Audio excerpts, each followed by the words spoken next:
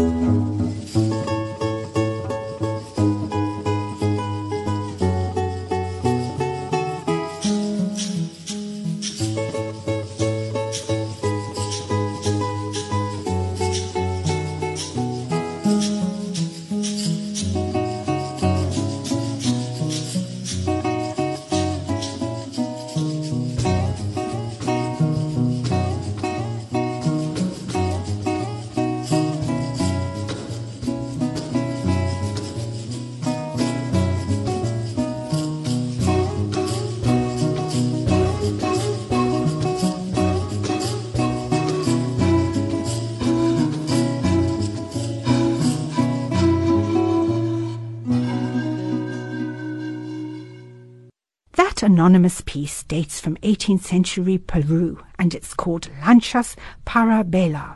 It was played by Peter Potvik and the Ensemble Villancico. To hear this again, go to FMR's website and click on Anna's Baroque Bonbons. FMR